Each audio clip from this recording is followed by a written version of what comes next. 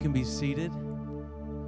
Man, we are so excited that you're here with us today. My name is Pastor Nick Newman, and this is my incredible wife, Tori. And we're excited because we are wrapping up a message series all on relationships. We've called it Relationship Playbook, and the whole purpose of this series was to really help you and I in the area of relationships. So we've talked about friendships, we've talked about singleness and dating, we talked about what it looked like to be a good neighbor, and today we're going to come to you and we're going to talk about marriage, and we're going to do it together because, well, it takes two people to do a marriage. And on top of that, as we kind of talk about marriage today, before we dive in and get too far, I do want to say, if you are a first-time guest with us, we are so honored, whether you're in person or online.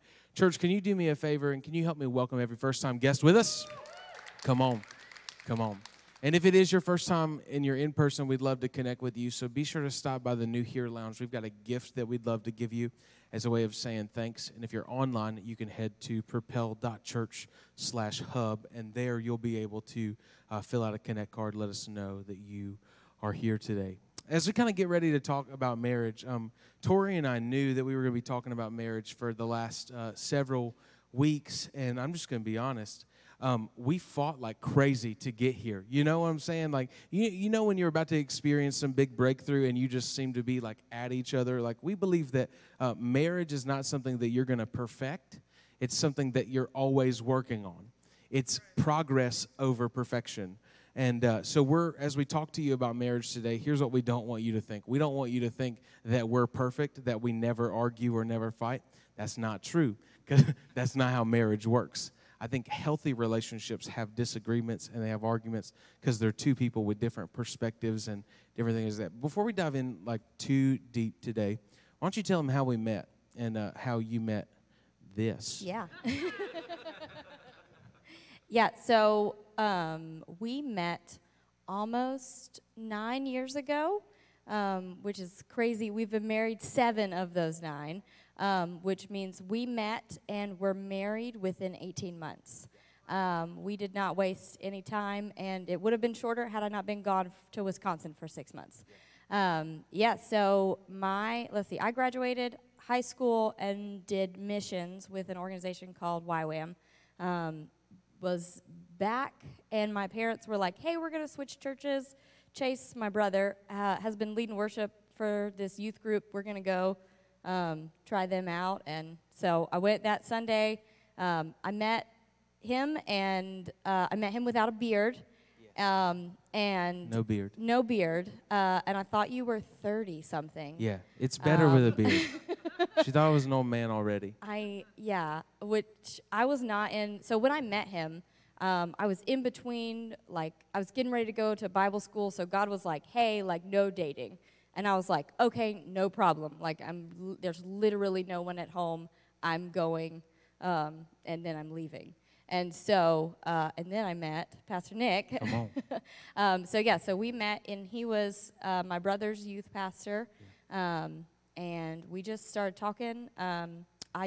I still don't call it a date. It was a date. It was not a Here's date. what happened. So we were talking, and she had come to an event that I was speaking at that night. He was leading worship. My brother. Her brother was leading worship. I was speaking. And at the end of that, she was telling me about this missions work. And so I looked at her and said, hey, I would love to go have lunch sometime and hear more about what God is doing in your life. That's the Christian way of asking somebody out on a date, right? She might not have called it a date, but that was my intention behind it. And so asked her out to lunch, and we went to lunch together. And you told me you were planting a church, and I said, that's great. I'm going to Russia. Yeah. And I was like, well, that ain't going to work. So yeah, obviously I did not. I came back. We talked a lot while I was gone. Yeah. We used Skype. No one uses Skype anymore. Right. But we used Skype because we didn't have Zoom. But we just, talked a lot. We prayed a lot together. Yeah. And when I got back, we started dating in March, got engaged in July, and married in January. Yeah. So. And, through that whole process, the thing that we found that was so important for us, and it's actually the first thing that we have in our notes today. And we're going to talk about marriage, but truthfully, this applies whether you're married or you're not. Maybe you're dating right now, and if you are dating right now, we talked about dating last week in the message there. But as you date, we think, and as you get married, it's super important that your foundation should be individually and jointly built on Jesus. Right. So Tori and I were two individual people who both had a foundation in Jesus, and then together that foundation just became stronger. Right. It wasn't that I had a strong relationship with Jesus and Tori didn't. It was that both of us had our individual relationships. The foundation was solid, and then the foundation just became even more stronger once we came together, and the two became one. Yeah.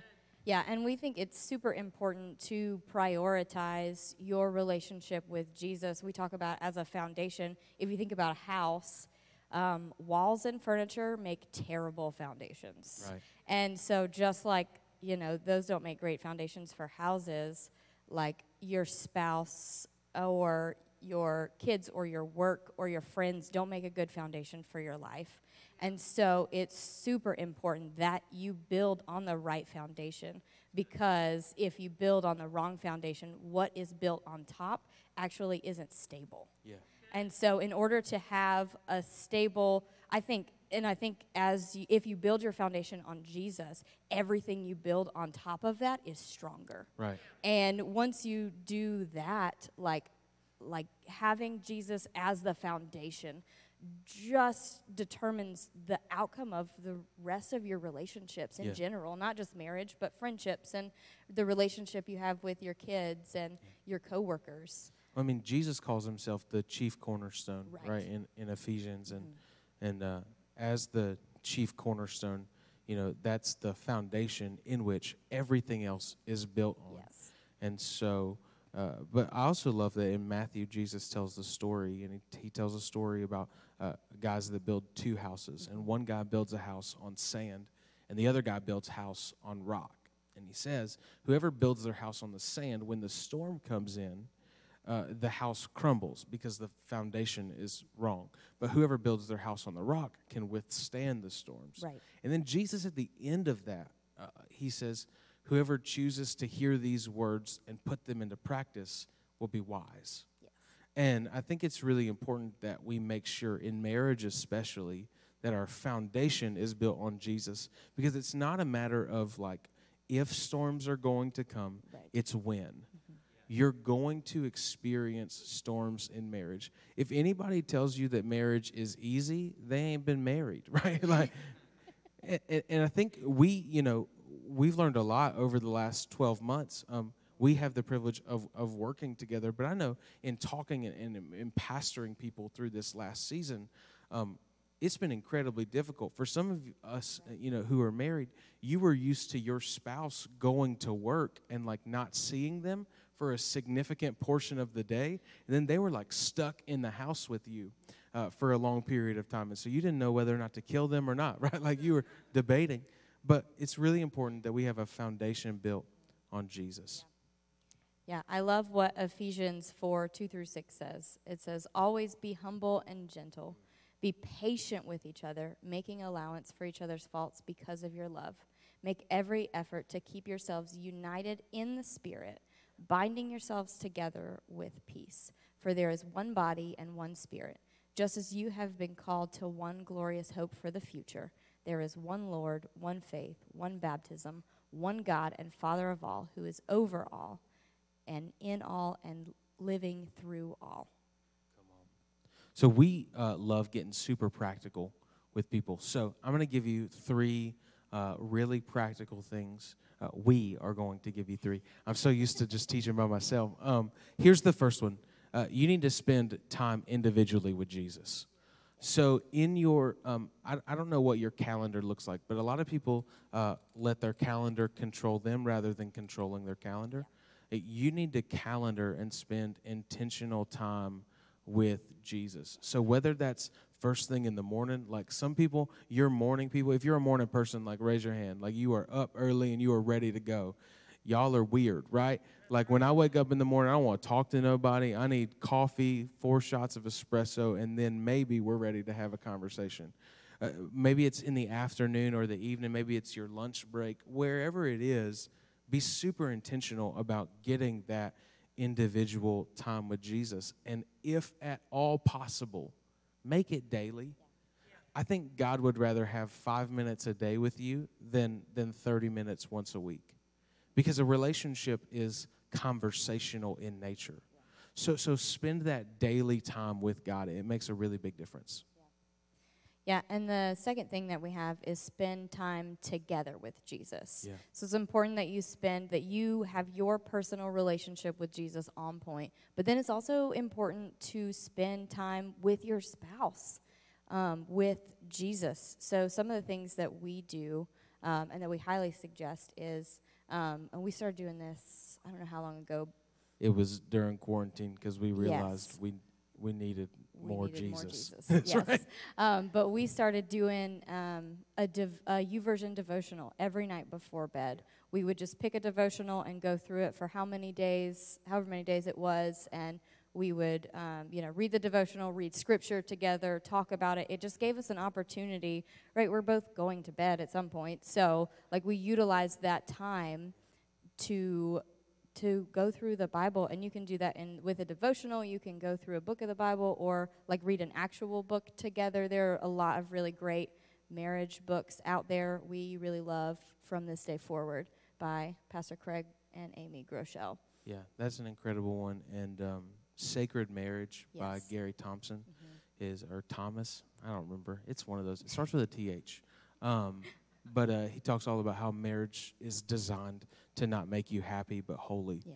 And it talks all about God's original design for marriage and what that should look like. It's an incredible one. And spending that daily time, or spending that time together with Jesus is really important. Something like the YouVersion plan that Tori and I do in the evenings, we're not talking about a 30-minute thing. No. It's 5 minutes.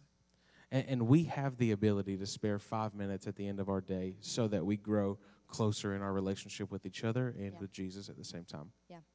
Go ahead into that third thing. Yeah, and then the third thing is pray for and with each other. Pray for and with each other.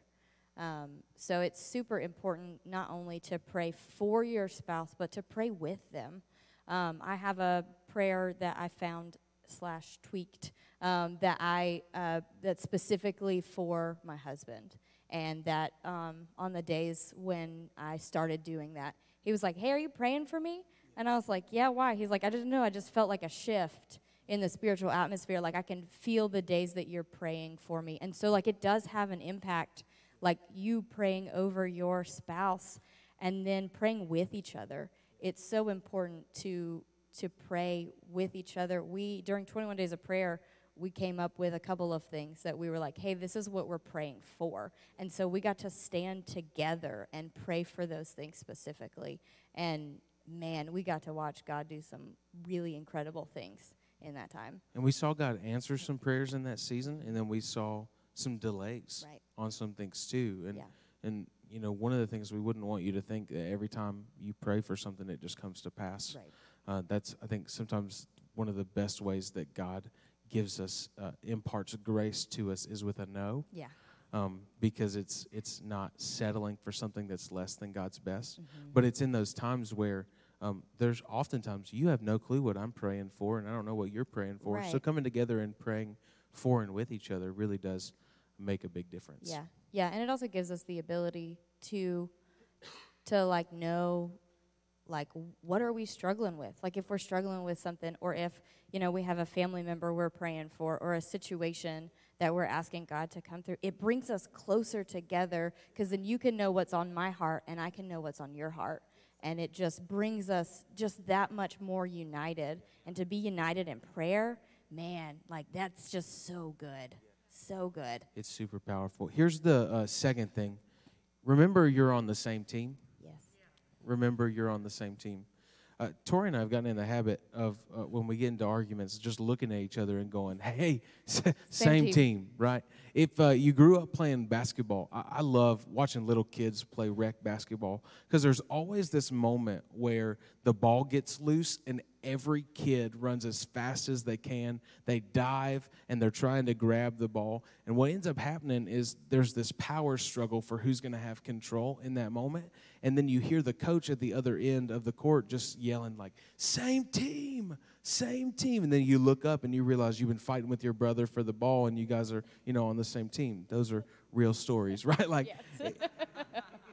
You've got to remember that you're on the same team. Yeah. That when God brought you together, we're not, and I said this a few weeks ago, we don't fight to be right. We fight for resolution. Yeah. And the goal is not to figure out which one of us can have a power struggle to get the ball, because we're on the same team. Right. The goal is not to be right. The goal is that we have resolution and we're able to move forward. And, Yeah, I think we as individuals, but also in a marriage, like, we're not meant to compete with each other. We're meant to complement each other. Like, we were not put here on this earth to say who's better than who. Like, that's not our job. That's God's. Like, our job is to come together and say, hey, man, like, how do we work well? Like, here's how we can work well together. And, like, my strengths complement with your strengths. And, like, I make up for some Your weaknesses. strengths definitely cover my weaknesses. Yes. Right? Yeah. I mean, because that's how the body of Christ works, right? You are horrible at a lot of things. Yeah. Okay? But you're great at a few things. Right. And those things that you're great at, see, our world teaches us to just work on our weaknesses. Mm-hmm. But God didn't create you uniquely so that you could spend your entire life working on the things you weren't designed to do. Right. When He created you uniquely, He made you so that you could live out those strengths, mm-hmm. and that those strengths would glorify Him. Yes. But in addition to that, you weren't created to do life alone. Mm-hmm. Yeah. So what happens is God pairs you with somebody, mm-hmm. who your weaknesses are actually their strengths. Right. And it's the same in the body of Christ. So we come together as a church because all of the pieces work together so that the body can move forward. And right. So you're, spot on that we're called to complement each other and not to compete. Right. As you remember you're on the same team, I think it's really important that you recognize your real enemy. Yeah. We are, we may war and have struggles physically, mm-hmm. but every physical issue we have is actually rooted in a spiritual atmosphere. Right. You have a real enemy. And if my target is my spouse, I'm never going to fight and win in the area of spiritual warfare if I keep going after the wrong enemy. Right. Yeah. So Paul says this in Ephesians chapter 6, verse 11 through 12. He says, put on all of God's armor, which if you've never read through Ephesians 6, it's incredible. God has given you all the tools you need to endure the struggles that we're going to face in this world. But he says, put on all the armor so that you'll be able to stand firm against all the strategies of the devil, for we are not fighting against flesh and blood enemies, but against rulers and authorities of the unseen world, against mighty powers in this dark world, and against evil spirits in heavenly places. The reason why that's important, and we recognize that our battle is not against flesh and blood, is because of the way we're wired and designed. We target what's directly in front of us. Right. Yeah. That's why faith is so complicated sometimes, because faith is the evidence of things unseen. Yeah. So when I walk by faith, it means that I can't walk by faith and sight at the same time. So as we look at the real enemy and we identify, you're not my enemy. Right. We're on the same team. Mm-hmm. Our battle isn't against flesh and blood. Yeah. We've seen that there are times where the enemy's goal is to pin us against each other, right. To create so much tension and strife and conflict that there's no way that we can move forward because we're in this argument over and over right. and over again. But you're not my enemy. We're on the same team. Yeah, yeah. I'm going to share a really cool story about when we were first married. We lived in this 400 square foot duplex in Kannapolis, and by duplex, I mean it was a long house that somebody cut in half long ways. Yeah. Like, that's not how you make a duplex. So It that was we had a rough. hallway and our bedroom. We had a hallway. Yeah, that was what it was. And we had a dishwasher called Nick and Tori. Yeah. Because we washed dishes. And man, we got in fights every time we washed dishes. Like, we couldn't do dishes while the other person was in the house. They're from the devil. Yeah. No. But yeah, and I walked in one day, and I think I was already heated. Like, something had happened on the way home, so I already was coming in swinging. And he was doing dishes. I should have been excited. Like, that should have put the Amen. fire out right then and there, that I walked into the house and my husband is doing dishes. Yes. I don't even remember any of the details to that story that led up to the conflict. No, I and just this- remember you walked in the door and we went from 0 to 100 real Right, fast. yeah. And I was like, I must have done something horrible, you know? And here I am doing dishes. I think I'm doing the right thing, you know, and Yeah. being all sweet. Yeah. But no. Yeah. And I just remember, like, we started arguing, and again, I have no idea what I was even mad about. Probably nothing. But you were, like, not in, I don't know if you were teaching that week or what, but, like, you were not in the place to, like, be at wit's end with me. And so you just looked at me straight on and was like, look, we're going to stop this right now and pray because Satan is trying to use you. I don't recommend that. I'll be very clear.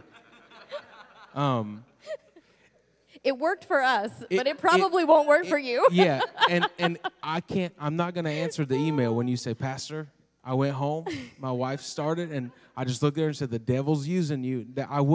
I don't recommend that at all. But for us in that moment, Tori has grown to love my bluntness at times. But in that moment, for us, it was that recognition that you're not my enemy. Right. We're on the same team. Yep. And the goal for us is not to fight with one another. We've got way more battles that are taking place in the spiritual realm that we need to identify. We've even seen that, and then I know we got to keep rolling. But have you ever noticed, we jokingly, we call these scrambler demons. Oh, yes. So you'll say something, husbands, you'll say something to your wife, but by the time it hits her ear, she heard something totally different. And she goes and she looks at you and she says, you said this. And you're like, I'm not that dumb. I would never say that. But it's the enemy. And his goal is to pin us against each other. Right. And we've got to recognize that. Yeah. Yeah, and I think arguments and fights in marriage is not an if but a when. Like, they happen. Things happen. And so I think probably our best recommendation for you when those fights come is to honor each other with your words. To honor each other with your words. And this is something that you and I are still working on. Well, me. This is something that I'm working on. You do great with this. But of speaking to the action and not attaching something to the person's character. And so to say something about the verb but not the noun. Right. Like, I can say you are doing this, but not you are this. Right. And so being super intentional with what we say, because what we say matters. And Paul says in Ephesians 4, verse 29, do not use harmful words, but only helpful words, the kind that build up and provide what is needed, so that what you say will do good to those who hear you. Yeah. So this is words of affirmation. So if you're not familiar with the 5 love languages, they are words of affirmation, quality time, physical touch, acts of service, and gifts. And if you're not familiar with those 5 love languages, you should go online, do the assessment to find out what love language your spouse has. Yes. Because it does make a difference in the way that they receive and give love. Yes. Yes, so the way that you receive love is through words of affirmation. And so for me, what I have to catch is what I'm saying matters. Like, what I say in moments of frustration, whether I mean it or not, because sometimes in the heat of the moment, you just say things, and you look back and you're like, no, I totally didn't mean to say that. But once the words are out, you can't get them back. And so you have to be super intentional to honor each other with your words. And one of the things that we teach our leaders about, I think our culture lacks honor in a lot of ways, and we desperately need to get it back. Right. Honor is not based on the actions of another person, but the character that God's developing within you. That's right. Like, honor is actually an integrity thing. Yeah. So if I can't honor you unless you honor me, then I don't understand honor. Yeah. Because my integrity has a breakdown. Mm-hmm. But when I understand that there's a standard of living that God's called me to, no matter what you do, say, or anything, I can still honor you. Mm-hmm. I can honor you and disagree with you. Yeah. It's all about the character that God's developing within you. And words do play a big role in the way that we honor each other. Mm-hmm. I love that Proverbs 18:21 says that death and life are in the power of the tongue, and those who love it will eat its fruit. Yeah. Death and life live in your tongue. Yeah. And the reason why words matter so much is because with every word you speak, it's either going to be bringing death or life to an individual. Mm-hmm. There's not a middle ground. Right. Yeah. Death and life live in the power of the tongue. So as you and I use our words, let's use them wisely. Yeah. Like, let's build each other up and speak life over our spouse. And speak life over your spouse even if you're not seeing it yet. Yeah. Even if there's still things that you're working on. You have to choose, I think, to look past everything that's going on and really believe what's best in the future. Yeah. Yeah, and the last thing that we have for you is you can't change the past, but today you can change the future. Yeah. Yeah. Here's what we know. Divorce rates in our country are over 50%. And I think, so just in perspective for a second, if there are 10 married couples in this room, that means 5 of you could be considering divorce. Yeah. If that's the case and you came in today and you feel like you've messed up, the good news of Jesus is that what was once dead can be brought back to life. Yeah. The good news is that you're never too far gone, that you can't change what happened in the past, but today you can begin fresh. Yeah. And you can believe that God's best days are not behind for your marriage, but are ahead. And I love what the old Chinese proverb is that the best time to plant a tree is 10 years ago, but the second best time is today. Yeah. So we can't change what happened in the past. Right. We can't change what we didn't do or live with regret of all the things that we could have done. Yeah. But today we do have the ability to make the decision to begin new, to start fresh, and really come together. And maybe it's that our foundation isn't built on Jesus. Well, today we can throw a stake in the ground and make our foundation the hope of the world, which is Jesus. Yeah. Yeah. Ezekiel 36:26 says, I will give you a new heart and put a new spirit within you. I will remove your heart of stone and give you a heart of flesh. So some things, looking at our relationship, there have been times where I think each of us have determined there's something in our heart that we need to make a shift in. There's something that we have been doing over and over and over again and trying to fix it and it not working. But when we get to the root of it, when we get to the heart issue, is when that change happens. When we release what we've been holding on to.